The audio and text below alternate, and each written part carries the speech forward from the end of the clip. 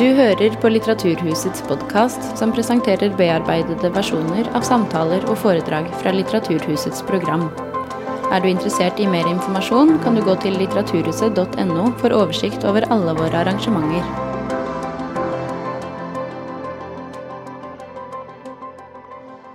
Good evening, everyone, and welcome to this conversation called On Cats and Women.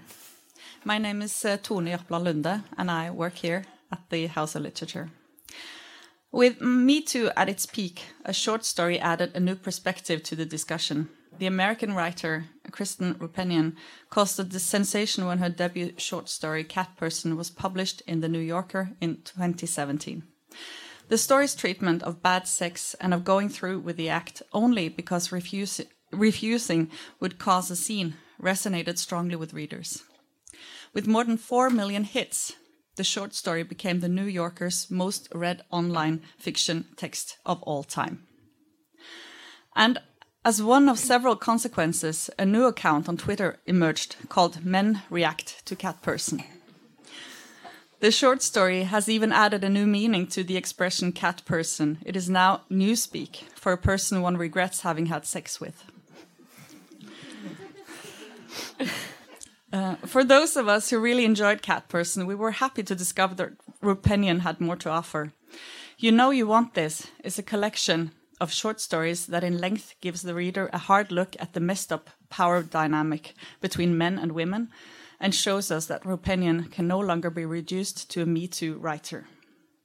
You Know You Want This consists of horror elements, uneasiness, and a fine-meshed humor that emerges when humans and relations are exposed in a light that is far from flattering.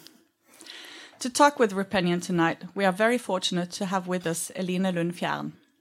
Through her 3 novels, Ung jente, voksen mann, Klokken og sengen, and Forbruk i september, she has established herself as a distinct literary voice, and just like Roupenian, she has been known to address what might be called the grey areas of Me Too. And when she led a feminist book club in Bergen, Roupenian's story was among the works discussed. Please give them a warm welcome.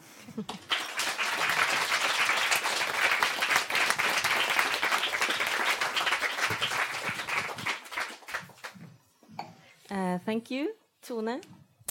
And thanks to all of you for coming out. And welcome to you, Kristen. Thank you. To the Oslo House of Literature. Thanks for having me. First of all, how are you doing? You've been on a book tour for a while now. I'm good. It's been amazing. It's been busy. I've been traveling through Europe for that past 10 days about. I was in Germany and then Belgium and then Amsterdam and now here. So yeah, I've seen a real cross section of a lot of different places and people. And you're promoting your book, You Know You Want This. Yep. And it recently came out in Norwegian translation, a really good translation. Yeah, so I've heard. Oh, hello. There she is. We can talk after. Yeah. Thank you. So you can be really happy about that because it's a really good translation. That's wonderful. Du vet at du vil, as it is called in Norwegian. And this is a collection of short stories. And obviously we have to talk about your very famous short story, Cat Person. So I hope you're not sick of talking about it. No, never. Because we're definitely not. But I want to start our conversation with the actual beginning of the book. And I don't mean the first story, but the dedication in front here. Yeah. Because you have dedicated this book to your mother. And that kind of surprised me. Yeah, I can see why. Because, I mean, this book has a lot of sexually explicit writing in it, a lot of violence and abusive people. And you thank your mother for teaching you how to love the things that scare you. Yeah. And I thought that was really sweet. And it seemed like there was this story of its own there. Yeah. So could you talk about that and what the reaction has been from your family in general with this book? Yeah, I would be very happy to. It's funny. I think often of my my poor long-suffering mother, who has read variations of all of these stories now, and has in fact been incredibly enthusiastic and kind of eager to talk about it, which shocked me. But it shouldn't have, because the reason that I dedicated the book to her and what that means explicitly is that when she's a huge reader, and when I was growing up, she was specifically a fan of horror. Like, she really loved Stephen King and Dean Koontz and all those books. And I used to steal them off the shelves and read them sort of long before I was ready for them. And sometimes we would fight about it. My dad actually thought it was not appropriate for a 10-year-old to be reading Pet Sematary. And my mom would kind of defend him, and then other times sort of like slip me a book under the table. And so it was partly that. It was partly just like a genuine kind of gratitude for loving books a lot, and then helping me too, partly by making them seem kind of like forbidden. Do you know what I mean? Yeah. Forbidden and exciting, and a thing that adults loved. That was my relationship to books, and I think that really shaped me. But I also think there's like another level there, excuse me, about a kind of larger relationship to fear and to feeling as though when you're frightened of something, rather than run away from it, you should maybe move towards it. And I think at its best, that's bravery. And it's a thing that I learned from her, not to run away from things I'm scared of. But I think sometimes, and only as I've gotten older, do I think that it can be a sort of a lack of self-protection, right? To just be like, oh, a monster, let me like pet it, as opposed to running away. And so it's all those things. But really, mostly, it's in genuine gratitude. I owe her a lot. So. Cool mom. She is. She's a very cool mom. And the stories in the book are very dark, and I Yeah. think a lot darker than a lot of people expected. Yeah. Having read Yeah. Person, even though that Although- was a Exactly. dark story Quite dark too, itself. in a way. Yeah. But some of these stories, I mean, they're a bit different, and there's a lot of supernatural elements in some of these stories as well. And so I'm curious if this is something that you've always been fascinated by, like after childhood, as a young adult, or if it's been more of a process of finding back to the things that you origins. thought about and read Yeah. as a child. Yeah, I would say there was some element of coming back to it. I always read it. Throughout my life, no matter what I was doing, I was always reading, and I especially loved scary stories and horror movies and all that kind of, like that whole cultural, it was just where I went, like where my heart went. But I didn't know to write it, or it didn't occur to me to write it for a really long time. I feel like for a long time when I wrote, which I did only sporadically, I would start writing and I got frustrated, or things wouldn't come out right and I would give up. And always when I was doing that, I was trying to write what I would call kind of serious stories. Like I wanted stories that would reflect well on me as their author, you know, like people would read that story and be like, Christine Pennion, what a smart and good human being. And it turns out that actually that's I couldn't get anywhere with that. So instead I wrote this book so that people could think other things about me. But yeah, and so then it wasn't until I got back to writing the kinds of things I like to read and thinking about stories first as stories, and stories sort of that might like light up the part of my brain that liked, you know, just kind of going into a movie theater or opening a book, that I really was able to write consistently in a way that satisfied me.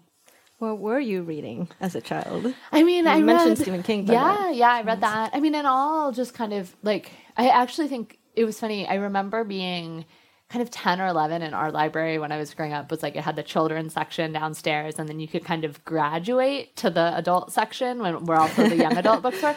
And I was a kind of a late graduate. Like I stayed downstairs in the children's section for a really long time, especially in the like fantasy and sci-fi section, but they weren't that separate. And I think that's one of the things that I liked. And it's still kind of how I read, was just you'd wander in and you'd pick one book off the shelf, and it would be like Ursula Le Guin. I was a huge fan of her fantasy novels when I was a kid, but it was also, and I guess you guys probably have your own like classics, but like Ramona, like all like books about kids getting into trouble at the same time you're reading books about like monsters eating the planet. Like it was just a complete mix. And I feel like that is reflected absolutely in this book, and it's just the way I read. Yeah, and actually some of these stories reminds me of Roald Dahl. Yes, yes. A huge Roald Dahl fan. Yeah. Absolutely. Cool, because he also wrote really dark stories with supernatural elements to them. Terrifying. Yes. Yeah. I still have memories from like the witches in Norway. Actually, yes, I thought my mom was a witch. Everyone. I mean, she could have been. Like, yeah, who knows? I don't know. But what he really understood, I think, is sort of the reality of a child. Yeah. Like how they think and what they're afraid of, and how it feels like to be like controlled and monitored by adults, which can sort of feel like a violent situation to be in. Definitely. And I think that you have managed to do the same thing with young adults, people in their 20s maybe, like myself. And they're not controlled by their parents anymore, but by society and sort of the forces that are kind of moving around you that you can kind of only half understand. That's what it's like to be a kid. Social but it's expectations also, exactly. and bodies changing. Absolutely. And it's a horror story. For sure. It is. So my question is, are you saying something about young adulthood by using elements of horror and supernatural? Yeah, I mean, sure. It's always hard. It's like the thing I said the thing, which I guess was young adulthood is horrifying. Childhood is horrifying. I mean, my stories also, like, there are a lot of children in them, like a surprising number of like, and mostly around the same age of like 11, 12, 13. And so I think that's the thing when I think of as like straight out of a horror story is like early adolescence. But I guess young adulthood is too. I hadn't really thought about it in quite the same way, but I think any transitional period has the potential for horror. It puts you in that like liminal space, right? Where you're not one thing or the other. Things are changing. Like you were saying, you're not quite sure of the forces that are controlling you. Whenever you're in a position like that, which I think we are regularly throughout our lives, some of those old kind of myths and stories, I think, feel more relevant than they might during times when things are calmer and you have your feet under you a little bit more. Yeah, everything has to be redefined. Exactly. In a way. And I wanted to ask you, why did you choose to write short stories? Because I always think of short stories as like the most difficult genre to write in. Yeah. And you do it so well. Thank you. So do you start out with a lot of ideas and like ways you want to explore them, or how does it happen? Yeah, well, now that I have to write a novel, I think of a novel as the most difficult genre to write in. So I think you have to write. I mean, have to. I'm contracted to, and I'm trying to. Do you know what I mean? And it's like you discover this is so hard. But no, I will. Don't worry, my publishers are here. They don't have to. No, I think I actually almost all of those stories I wrote while I was procrastinating on a larger novel project. I'm almost always, and it's one of the reasons I believe I'll get through my novel eventually. I've always been working on them. I finished them, and there's always a point in when I'm writing a novel where I'd rather do anything else other than write that novel. And I think that's the point at which short story ideas start really leaping up as attractive possibilities.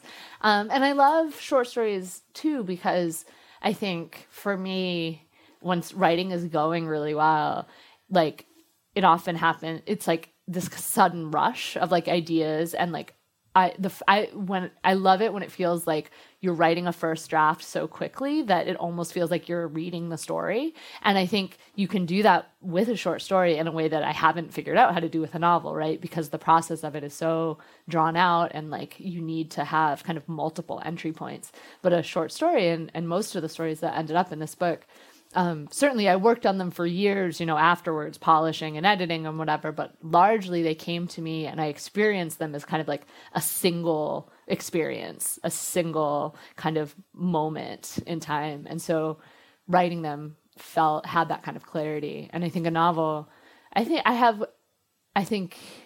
know, it's like you have to somehow expand that or like add those moments together to create something larger.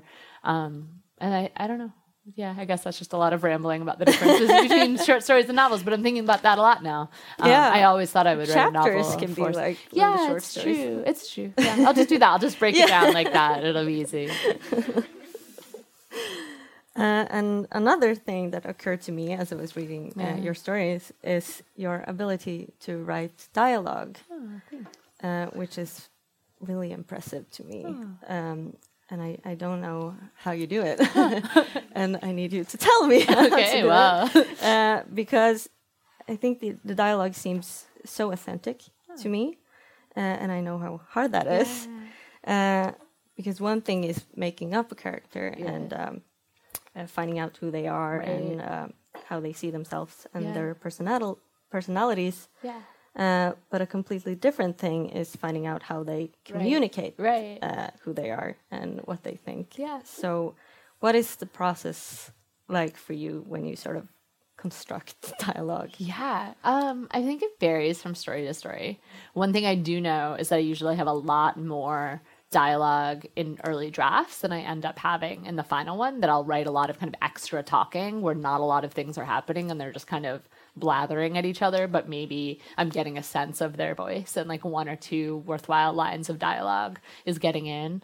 And I think that, you know, I've also been learning in these last couple months to write screenplays, and that's been really interesting because then you only have the dialogue and you realize how much you're relying on other things, and when people only can convey everything they're thinking and everything that's ever happened to them through dialogue, it's just suddenly you like are joyfully leaping back into a short story where you can just tell what someone thought without having to figure out how to indirectly convey it.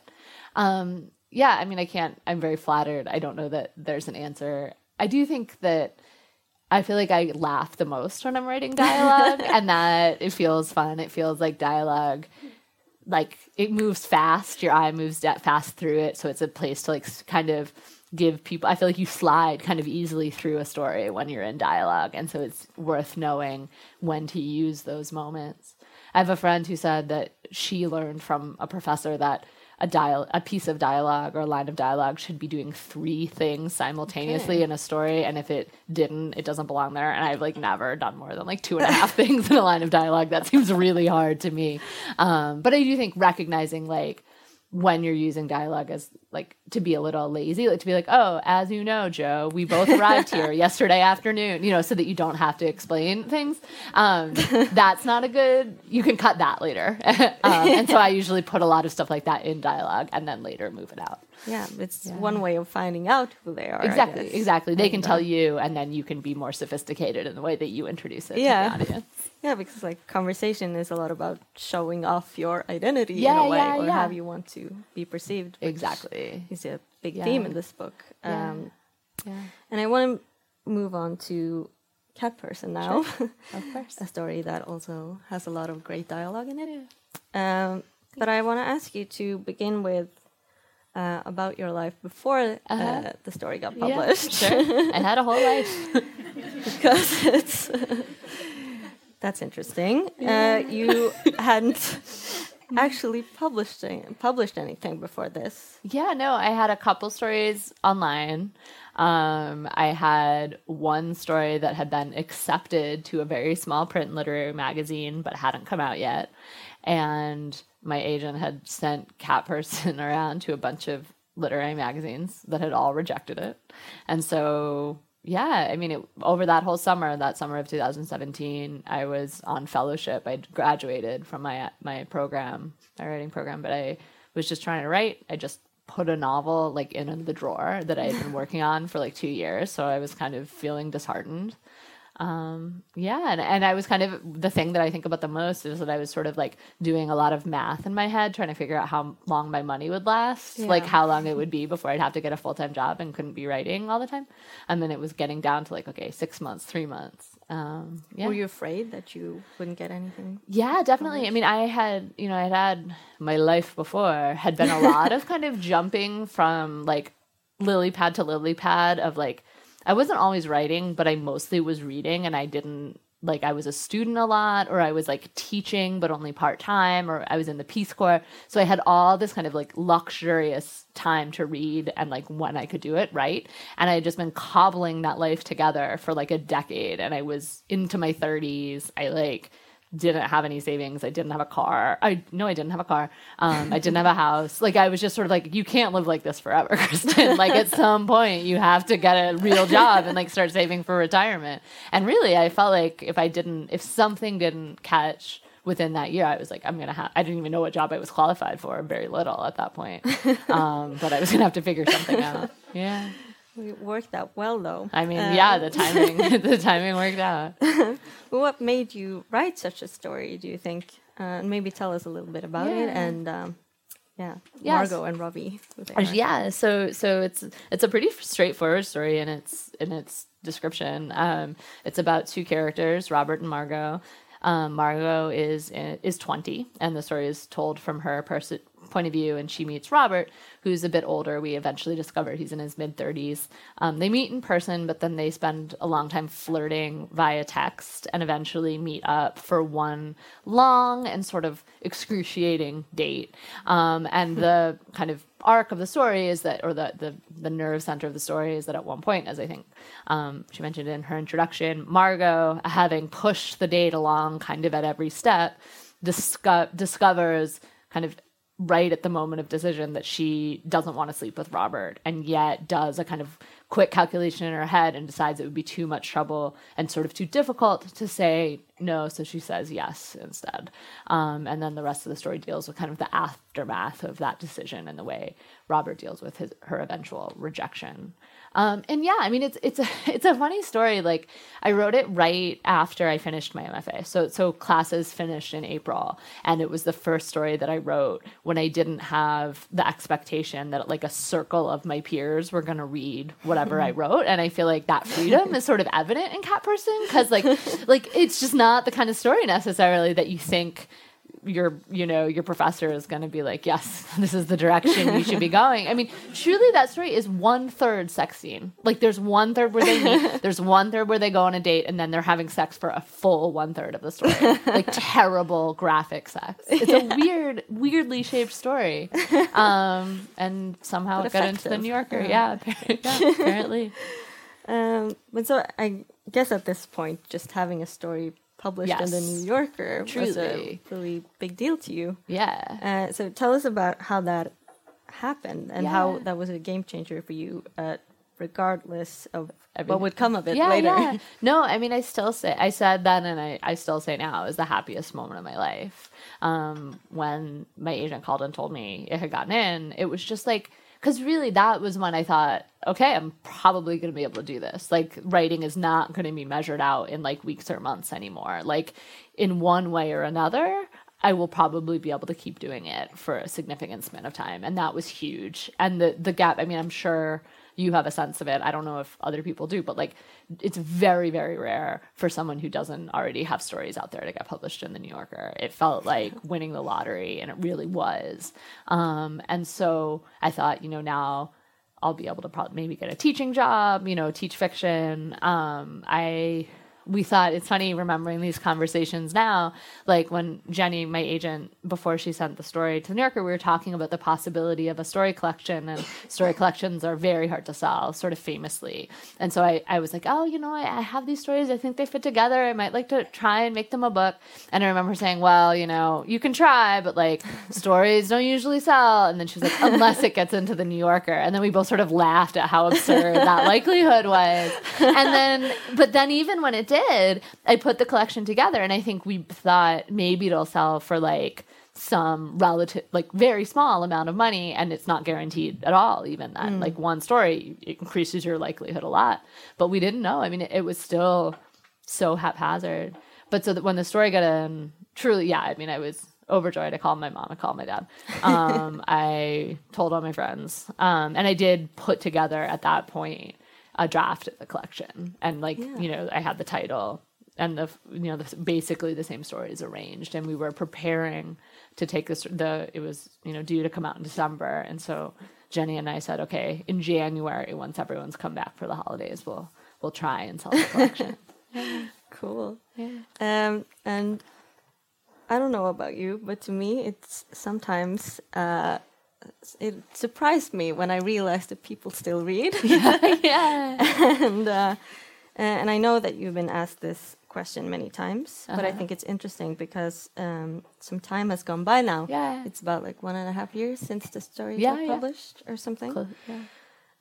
So why do you think it resonated with so many people? And I'm guessing that you asked yourself this question at that time, but how has the answer to this question changed, if it has? How would you answer it today? No, that's interesting. I really do feel like now I have an answer that I've kind of polished and I can give, that it's just sort of a theory. And I don't honestly even know how much I believe it. I just feel like I have to say something. So I have some ideas, but I think the truth is no one knows. And I think anyone who says they know why, like, virality works the way that it does, like that they can predict the course of the internet and what people want to pay attention to at any given time, like they're blowing smoke if they say so. You just can't.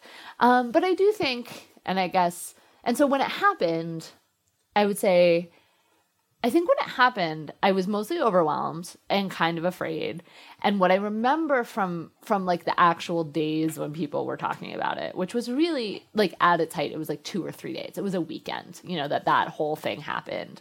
And I just remember like trying to think of like equivalent moments. And I just like couldn't think of any that ended well. It just seemed like always like when Twitter discovers something, they sort of like swoop in and like tear it apart and everyone loves it for one day. And then the next day they hate it and it gets smashed down and you're just lying there in the pieces being like, what the hell happened? And so I was like, I really didn't know, like, maybe are people going to end by calling my house? Am I going to have to, and giving me threats? Am I going to have to move? Is my picture going to be ever like none of the things that ended up happening. But I remember just not knowing how to understand it, except that a huge amount of people were suddenly paying really close attention to something that I had written and then also to me. And I found that terrifying.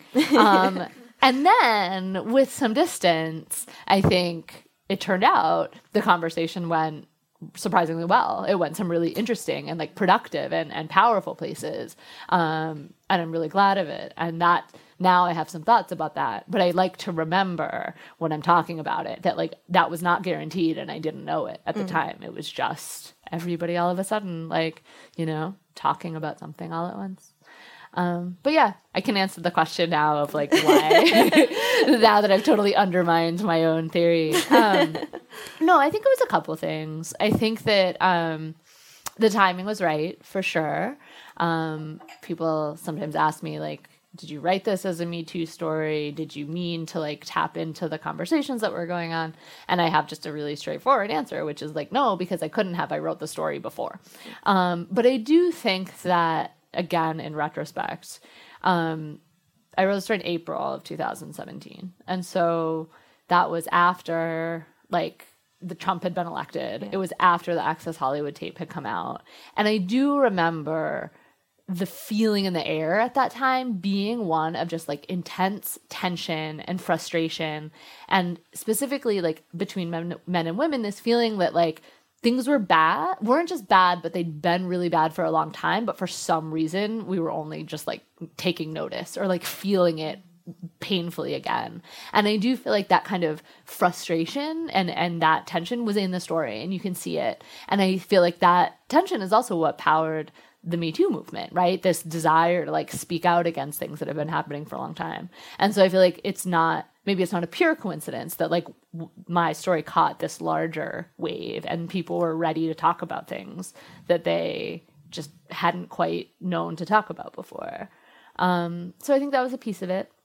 I think that the core of the conversation and the part that seems really valuable to me and that I feel the most sort of investment and pride in is I do think that a lot of women, mostly young women, but truly not all. I mean, I got emails and messages from people of all ages saying something along the lines of, this story reflect, like if you had asked me, before I read the story, would I ever have sex with someone just to be polite? I would have said, no, that's ridiculous. And it's not until I saw it broken down like that I said, oh, actually maybe I would. And in fact, I have. And I feel like it was really amazing to have people like be willing to be as honest with themselves as they were about like the way they saw themselves in the story, even when it wasn't flattering and it didn't feel good. And I think that is kind of the heart of it. But I also think then sort of whenever women are talking about sex on the internet, then like there's this other level of conversation where like then the like the reaction and kind of the backlash set in, where then there were people who read the story and didn't like it at all and wanted to talk about why they hated it. And I think the truth is when a story can't go like super viral in the way that Kat Person did unless people can fight about it. And it turned out that kind of by accident I'd written a story where one person could read it one way and be 100% sure they were right, and someone else could read it the other way and be 100% sure they were right, and they could just fight over it for 3 days straight on Twitter. And so like that was like the next level. So yeah, that's my theory. I have no idea really, but that's my guess. It must have been very disorienting. Yeah, for sure. For sure. And it was also widely mistaken for a memoir. It was actually discussed, is the story fiction or is it a personal essay? Yeah. And I think that happens a lot to female writers. Yeah.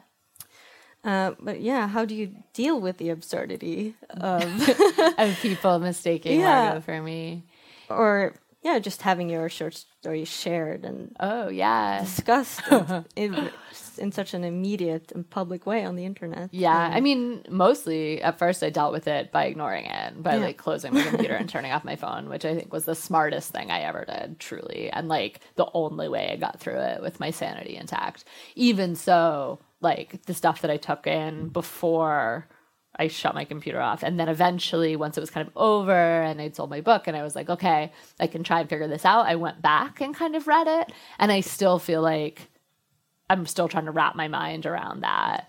I think, I don't know, I mean, writing, I feel like for every writer, there must be like a moment where like you have an audience. You know what I mean? Like, sure, like before that, I had an audience of, 15 people in a classroom, and then I had this other huge audience. And I think you never quite forget that. And then I do sort of feel like I have to relearn how to write, knowing that like there are people that like just, I mean, of course, that people are going to read your story, but like knowing what that feels like and knowing how like intense and personal it can sometimes feel. I think for me, it's been a sort of way of like learning again how to forget it and to like try and trick yourself into a feeling of like privacy, and like you're going to write something first for you and then you let it out into the world, but you kind of have to let go of what happens with it because you just really can't control it. I was going to ask you if you felt like you had to let go of the story entirely and just let people interpret it for themselves. Yeah, definitely. And it's funny too, because then you come and you go on book tour. Like when the story came out, I was so proud of myself for like refusing to say whether Robert was a jerk or not, and refusing to weigh in on any of the things. And now you go and you just talk, and eventually, sort of by accident, you start like giving your opinions. Filling in the space. But yeah, fundamentally, I believe stories belong to their audiences once you write them, and it's not your job anymore to try and be a part of that conversation. Early on, were you tempted to engage in the discussion? Yeah, I was the most tempted when it felt like people were reading things into the story that they found like hurtful or sort of like problematic, and there's this temptation to jump in and be like, no, I'm a really good person. Like my story, Margot might be making a mistake here, but I, Kristen Roupenian, am a perfectly, respectable human who is only ever nice to people. Which is not true, but you want people to think it. And yeah, so I felt it, but I knew better. I did. For whatever reason, I managed to keep my wits about me just enough to know that it was better to let that conversation go. And that also, like, even when there were interpretations I disagreed with or would like wanted to make arguments against, I waited, and it turned out other people made them better than I ever could. And I think that is the way that it should be. And because I feel like readers often add something to the story after it's been published. And do you think the reaction to the story has made you see it in a different light? Or? Oh, yeah. Yeah. I mean, it's so dizzying. Like, I mean, and I knew it intellectually, but like to actually experience it, to recognize how people see things in your work, both that are like kind of awful and also that are brilliant, and you can't have one without the other. You know what I mean? You want to take credit for all the smart things that you didn't actually put in there, but like maybe are there, you know? Yeah. But if you do, you have to also own all of the mistakes and sort of wobblynesses and like blind spots. And that's like emotionally hard, but it feels so true to me. It's just like, that's what I believe about reading. I believe that I am when I read someone else's book, I can make an argument about it, and what the author says doesn't matter. That's partly because I did my PhD in literature. So that was my whole job, right? Was to say what books meant, authors be damned. So like now, what can I say? And I told you earlier that I hosted this reading group I'm really a while curious. ago. And one of the stories that we read were Cat Person. And as we discussed it, I noticed that there was this huge generational difference Interesting. in how they interpreted the story. And the older women in the reading group, they just couldn't understand why Margot went home with Robert at all. But the younger women in the group found it relatable, and they had felt like it. Like they were not able to say no and sort of feel the pressure to be polite and not make a scene. Right. And have you noticed that difference as well? I mean, you know, what has really struck me has been the I think you're probably right.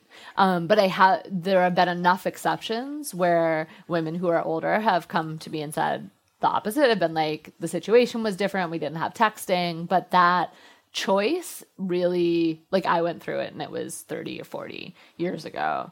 And so I think, which I'm always really grateful that they tell me that, but I do think there is a way that, like, I've gotten some pushback, actually. I feel like it's sort of like more kind of in the middle. It's women who are like, maybe, I mean, we should get somebody up here to share. I don't want to speak for the women in their 40s in the room, but like that there is a kind of sense that like that there was a kind of like a feminism that I think was of a slightly different generation that felt a little more forceful, that felt like you just spoke your mind, and it was a little more, I think they feel like something is lost sometimes looking at the story and being like, oh, is this really, like, that feels like going backwards from where we were.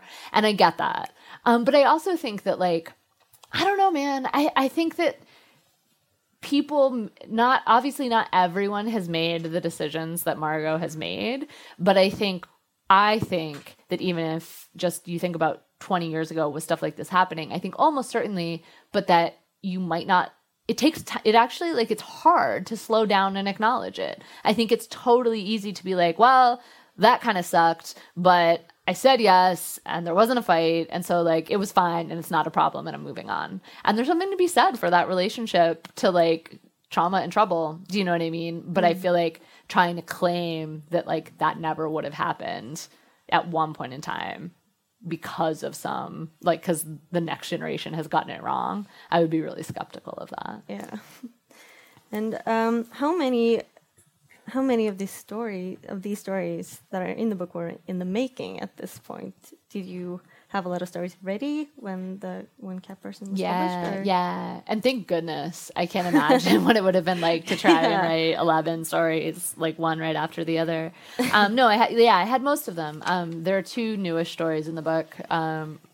Death Wish, the second to last story, and then Good Guy, the novella in the middle, which I was actually halfway through when Cat Person got published. And I did have a moment where I was like, oh my God, there's so much pressure, I'm never going to write again.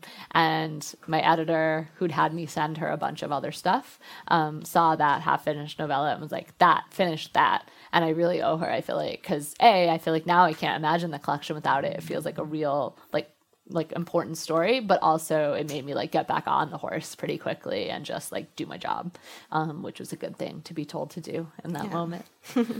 And inevitably readers will come to this in the context of the wider conversation about Cat Person and consent and and how do you feel about that?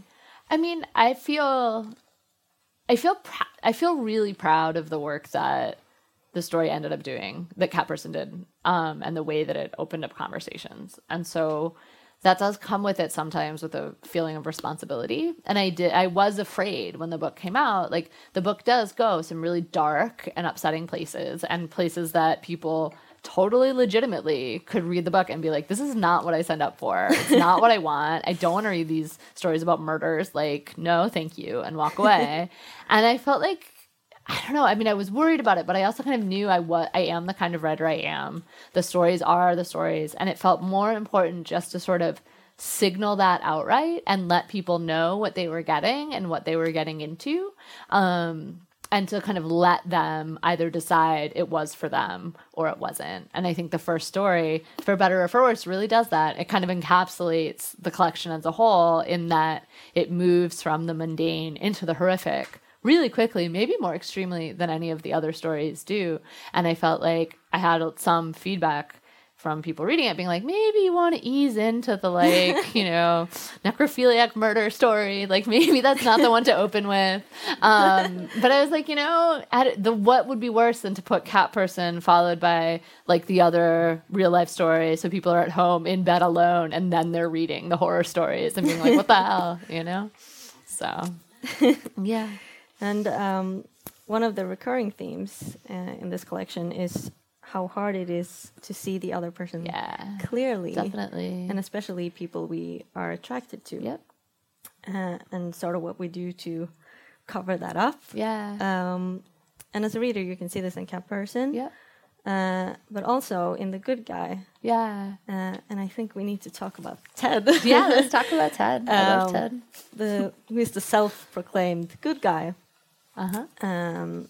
So tell us about Ted and what your idea of him was when you started writing this story. Sure. And how does he use, like, this nice guy trope to his benefit? Yeah. Yeah. So Ted, how to describe Ted? Ted, we're introduced to Ted via sort of his worst, like, his darkest moment. It's just describing, like, a really violent and gross sexual fantasy that I won't describe here.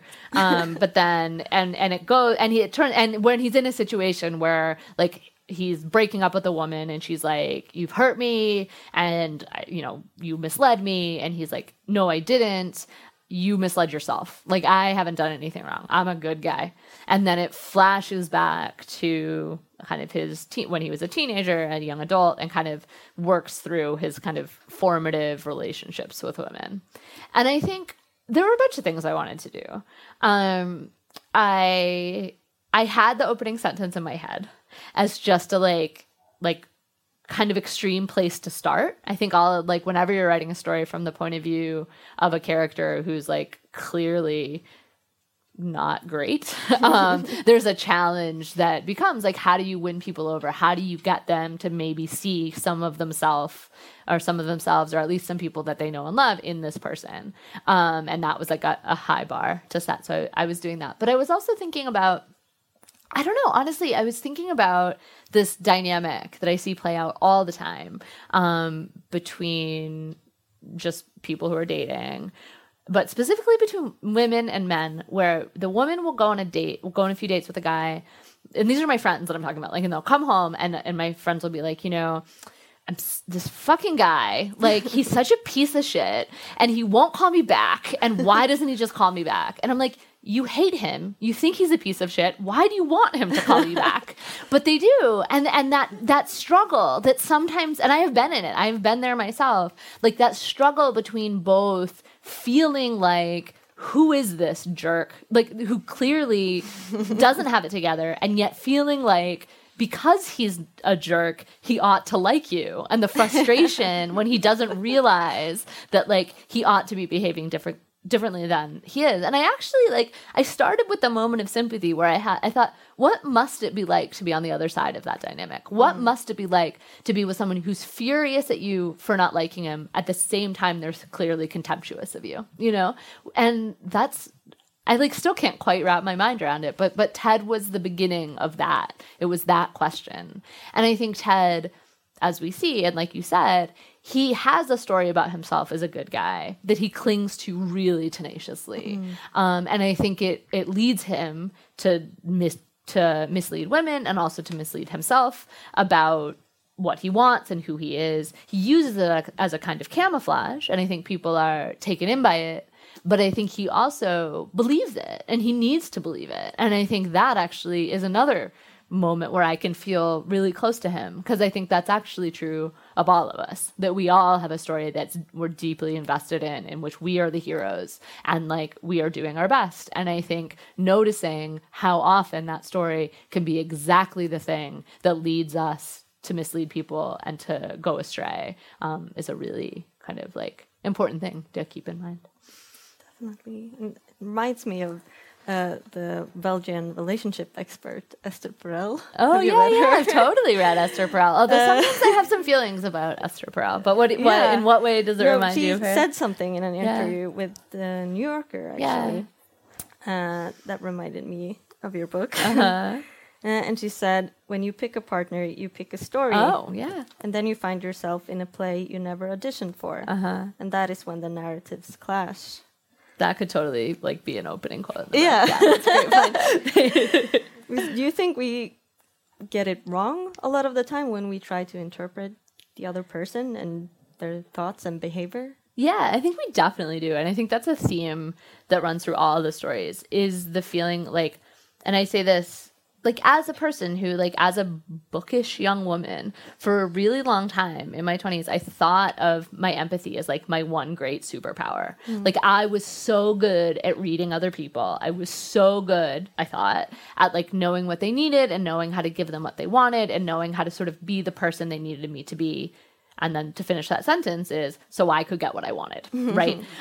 So I could have a kind of power. And I think it is one of the things I've had to learn most painfully over and over again, how I'm so often wrong. And it's not that empathy is bad or that like the interpreting people is wrong. I think it's necessary.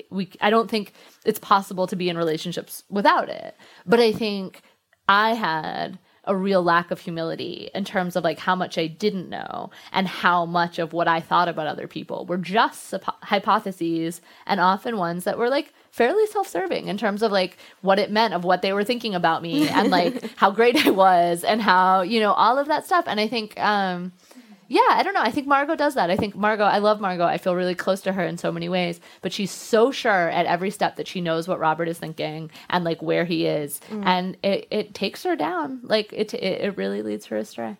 Do you think that has to do with the ways that we are communicating as well? With texting, and you can like read it over and over and interpret. Yeah, I think of that as like grist for the interpretation mill, right? Yeah. It's like we always have done it. It wasn't invented with texting, but now there's like there's so many potential like clues to interpret. And you see it happening when you're reading a text and your friend is sitting next to you and you're like talking about it, and you're never like, oh, a text. You're like, oh, like a text. It came 43 seconds after the last text and it has a period instead of an exclamation point, and you know, it's missing a word here, and that means he thinks XYZ. And I think you never say, and what it means is nothing. Do you know what I mean? And it means he didn't text me back because his phone is dead, or he doesn't like you. Like, I have no idea. That's never the interpretive answer. Who knows, you know? But it should be, because that's mostly what it means. Yeah. Nothing. I think Emily Witt wrote something really great about this. Oh, in her book Future Sex. Have you read it? I've read a couple essays from the book, but I haven't read the whole thing. She says something like she feels like, because she has recently been dumped and started dating again, and she feels like she's being held hostage by her phone and to its cliches. Which I think was that's a great way of putting it. Totally. And the title of the book, it's a certain kind of sentence that we recognize from, I don't know, porn or whatever. No one usually puts it that bluntly, but that's absolutely right. Yeah, and it's both seductive and manipulating in a way. Yeah, and menacing. Yeah, definitely. But I was thinking about this because what unites these characters is that they don't always know what they want, or they don't always see the consequences of the things that they desire if they were to get them. Yeah.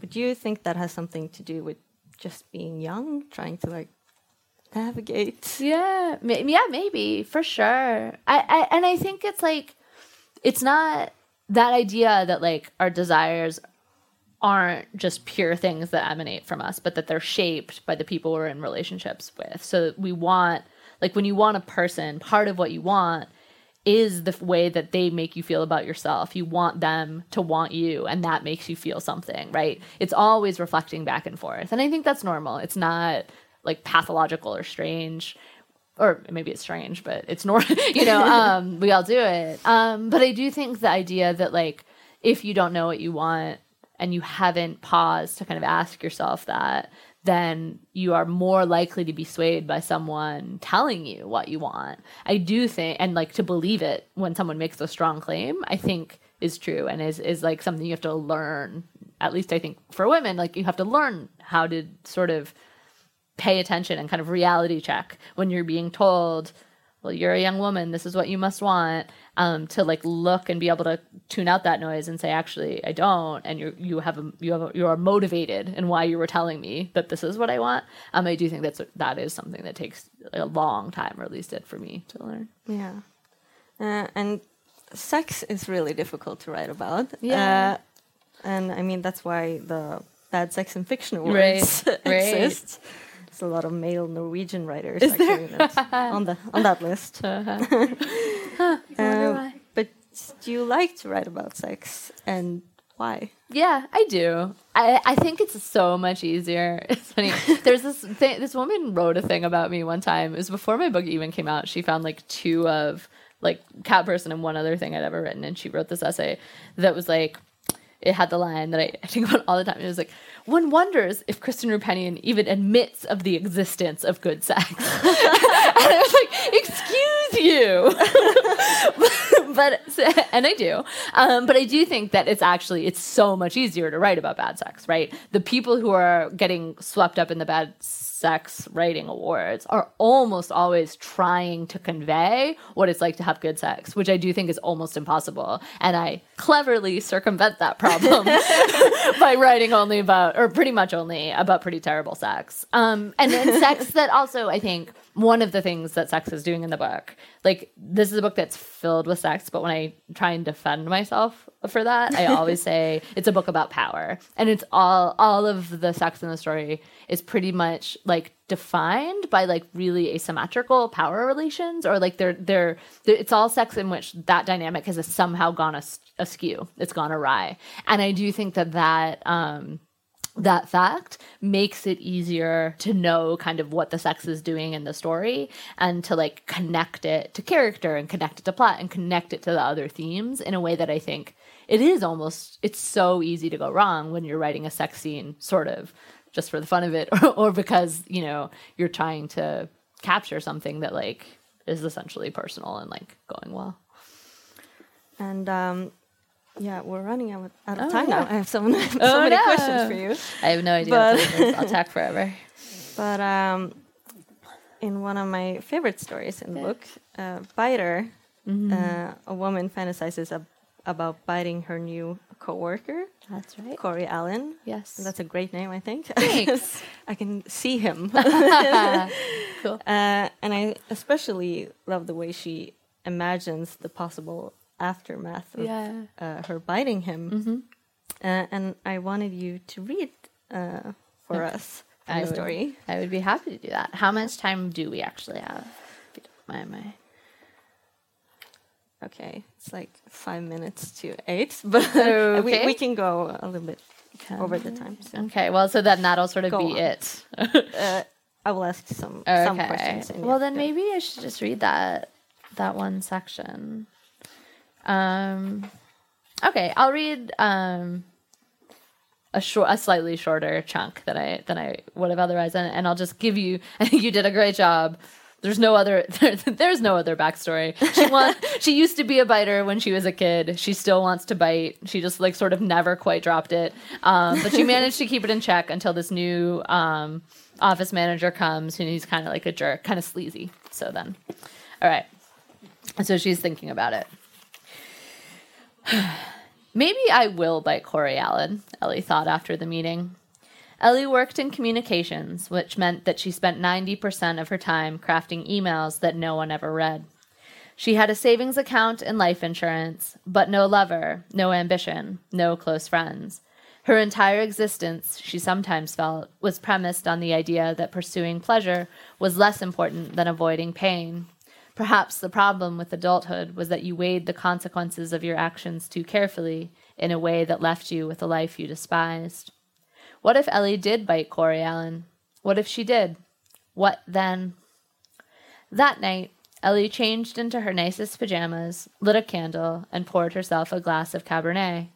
Then she uncapped a pen, opened her favorite notebook, and turned to a fresh page.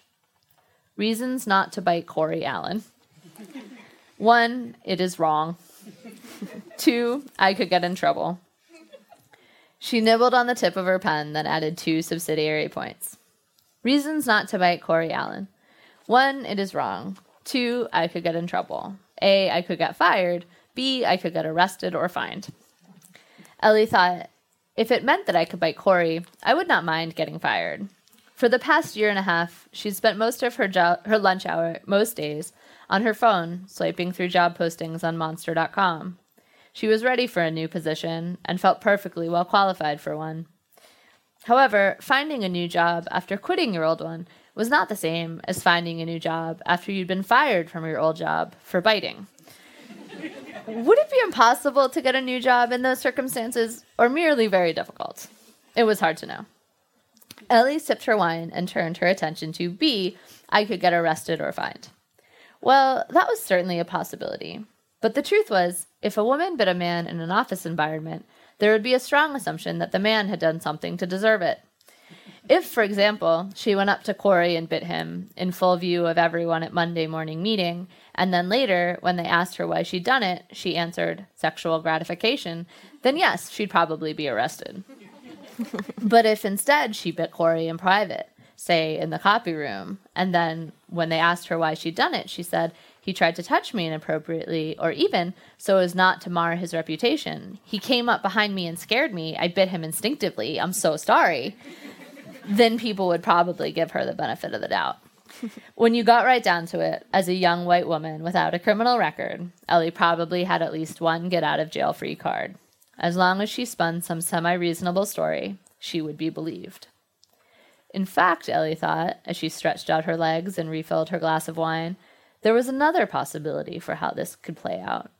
What if she went up to Corey in private and bit him, and the experience was so bizarre he didn't tell anyone about it because he had trouble believing it himself? Imagine, it's late in the afternoon, past 5, dark already, the office is empty, everyone but Corey and Ellie has gone home. Corey is loading paper into the Xerox machine when Ellie enters the room. She stands behind him, inappropriately close. He thinks he knows what is coming. He stiffens, preparing to politely reject her, not because he has standards for workplace propriety, but because he's already hooking up with Rachel in HR. Ellie, he begins, apologetically, as she grabs his forearm and lifts it to her mouth. Corey's lovely face contorts, first in shock, then pain. Stop it, Ellie, he cries out, but no one hears him. The tendons of his arm roll and snap beneath Ellie's jaws. Finally, Corey gathers his wits enough to shove Ellie away. She stumbles backward, lands against the stacks of copy paper, and slides to the ground. Corey stares at her in horror, clutching his bleeding arm. He's waiting for her explanation, but she gives him none. Instead, she stands up calmly, straightens her skirt, and wipes the blood from her mouth before she leaves the room. What does Corey do? Of course, he could run straight to HR and say, Ellie bit me, but after all, it was an office, not a preschool. Everything about the conversation would be ridiculous. Ellie, did you bite Corey? They would ask. And Ellie would raise her eyebrows and say, no. What a weird question. If the HR people tried to push and said, Ellie, these are serious allegations, all Ellie would have to say was, yeah, seriously insane. Of course I did not bite the office manager, and I don't know why he's saying that I did. Really, the odds were high Corey wouldn't say anything at all. He would stay in the copy room for a while, contemplating the situation, and then, the next day, he'd decide that the easiest thing to do would be to pretend it hadn't happened. He'd show up to work in a long-sleeve shirt to cover the ugly bruise on his arm, the little half-moon where she'd marked him with her teeth, And then part of Corey Allen's brain would be reserved for keeping track of where exactly Ellie was. She'd catch him looking at her in meetings, and when they were at office parties together, he'd continually be moving, trying to keep as far as possible away from her. In a way, it'd be like they were always dancing, even if he never spoke to her again. Months later, when no one else was watching, she'd grin and snap her jaws at him, and he'd turn ghost pale and hurry from the room. He would remember her for the rest of his life. They'd be joined by the glistening strands of his fear. Later that night, the sweat drying on her body, her legs tangled in the sheets, Ellie forced herself to go back out to the living room and get her notebook. Fantasies were fantasies, but it was important to keep at least one foot in the realm of the real. She got back into bed and opened the notebook and rewrote her list. Reasons not to bite Corey Allen. 1, it is wrong. 2, it is wrong. 3, it is wrong. 4, it is wrong.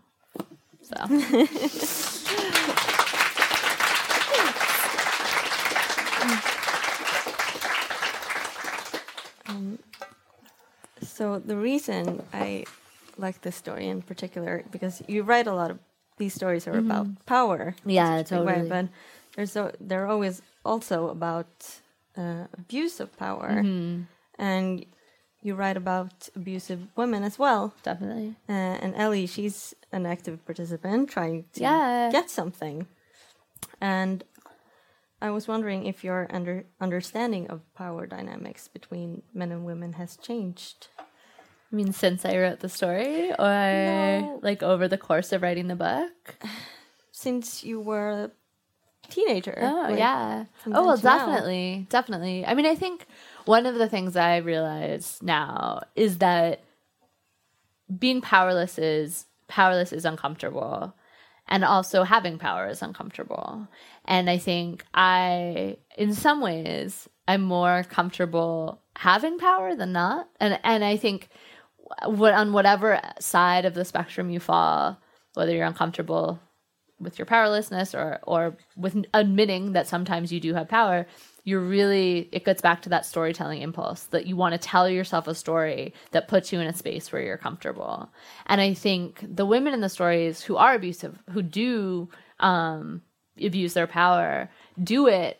And we are I think sometimes we as readers are swept along by their idea that they can't have power, that it's impossible for them to really be exerting power in a way that is misleading. But what I love about Ellie, and I think I end the book with her, in part because she has a clear understanding of power. She knows what she wants. She knows that it's wrong, and so she can't do it. And she wrestles with that in a way that seems to me like after like all of the ambivalences of the early stories, kind of wonderful, you know? And we don't see a lot of, I mean, like, I loved writing her because I feel like it's so rare to see a woman just like want something and fight it and figure out, as like you will eventually do, like some acceptable way to get it.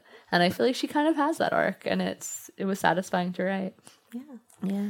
And now we're definitely out of time, but I wanted to end with asking you what's next for you. And I know that your book is being adapted into an HBO series. Yeah, potentially. It's been optioned, so lots of things get optioned that don't eventually make it to screen, but I'm hopeful. They have writers attached, which is really cool. And I think they're super smart, and I like them a lot, and it's their project. So like so that's you don't exciting. have any active part in it. No, if it actually makes it to the screen, then I may have a chance to be in the writer's room. But I think it's really kind of cool actually to think about other artists that I respect, taking my stories and kind of using them as a jumping off point to make something of themselves. And I think should the series happen, that's exactly what it will be. It will be as much them as me, which is really cool. And then I'm working on a novel, and I've also been doing, like I said, I've been doing some screenwriting as a way of kind of escaping sometimes when, you know, in the way that I wrote short stories to procrastinate on the novel, I'm now writing screenplays to procrastinate from short stories and novels. So Lord knows where I'll end up next. To be writing like poetry or something soon, probably. But yeah, no, I'm just kind of getting through this crazy year and trying to read and write when I can. Yeah. we're looking forward to new writing from you. Thank you. And thank you so much No, for thank coming you. all the way to Those were- Oslo. Yeah. And thank you to all of you who came out. Thank you. Yeah, thank you all so much.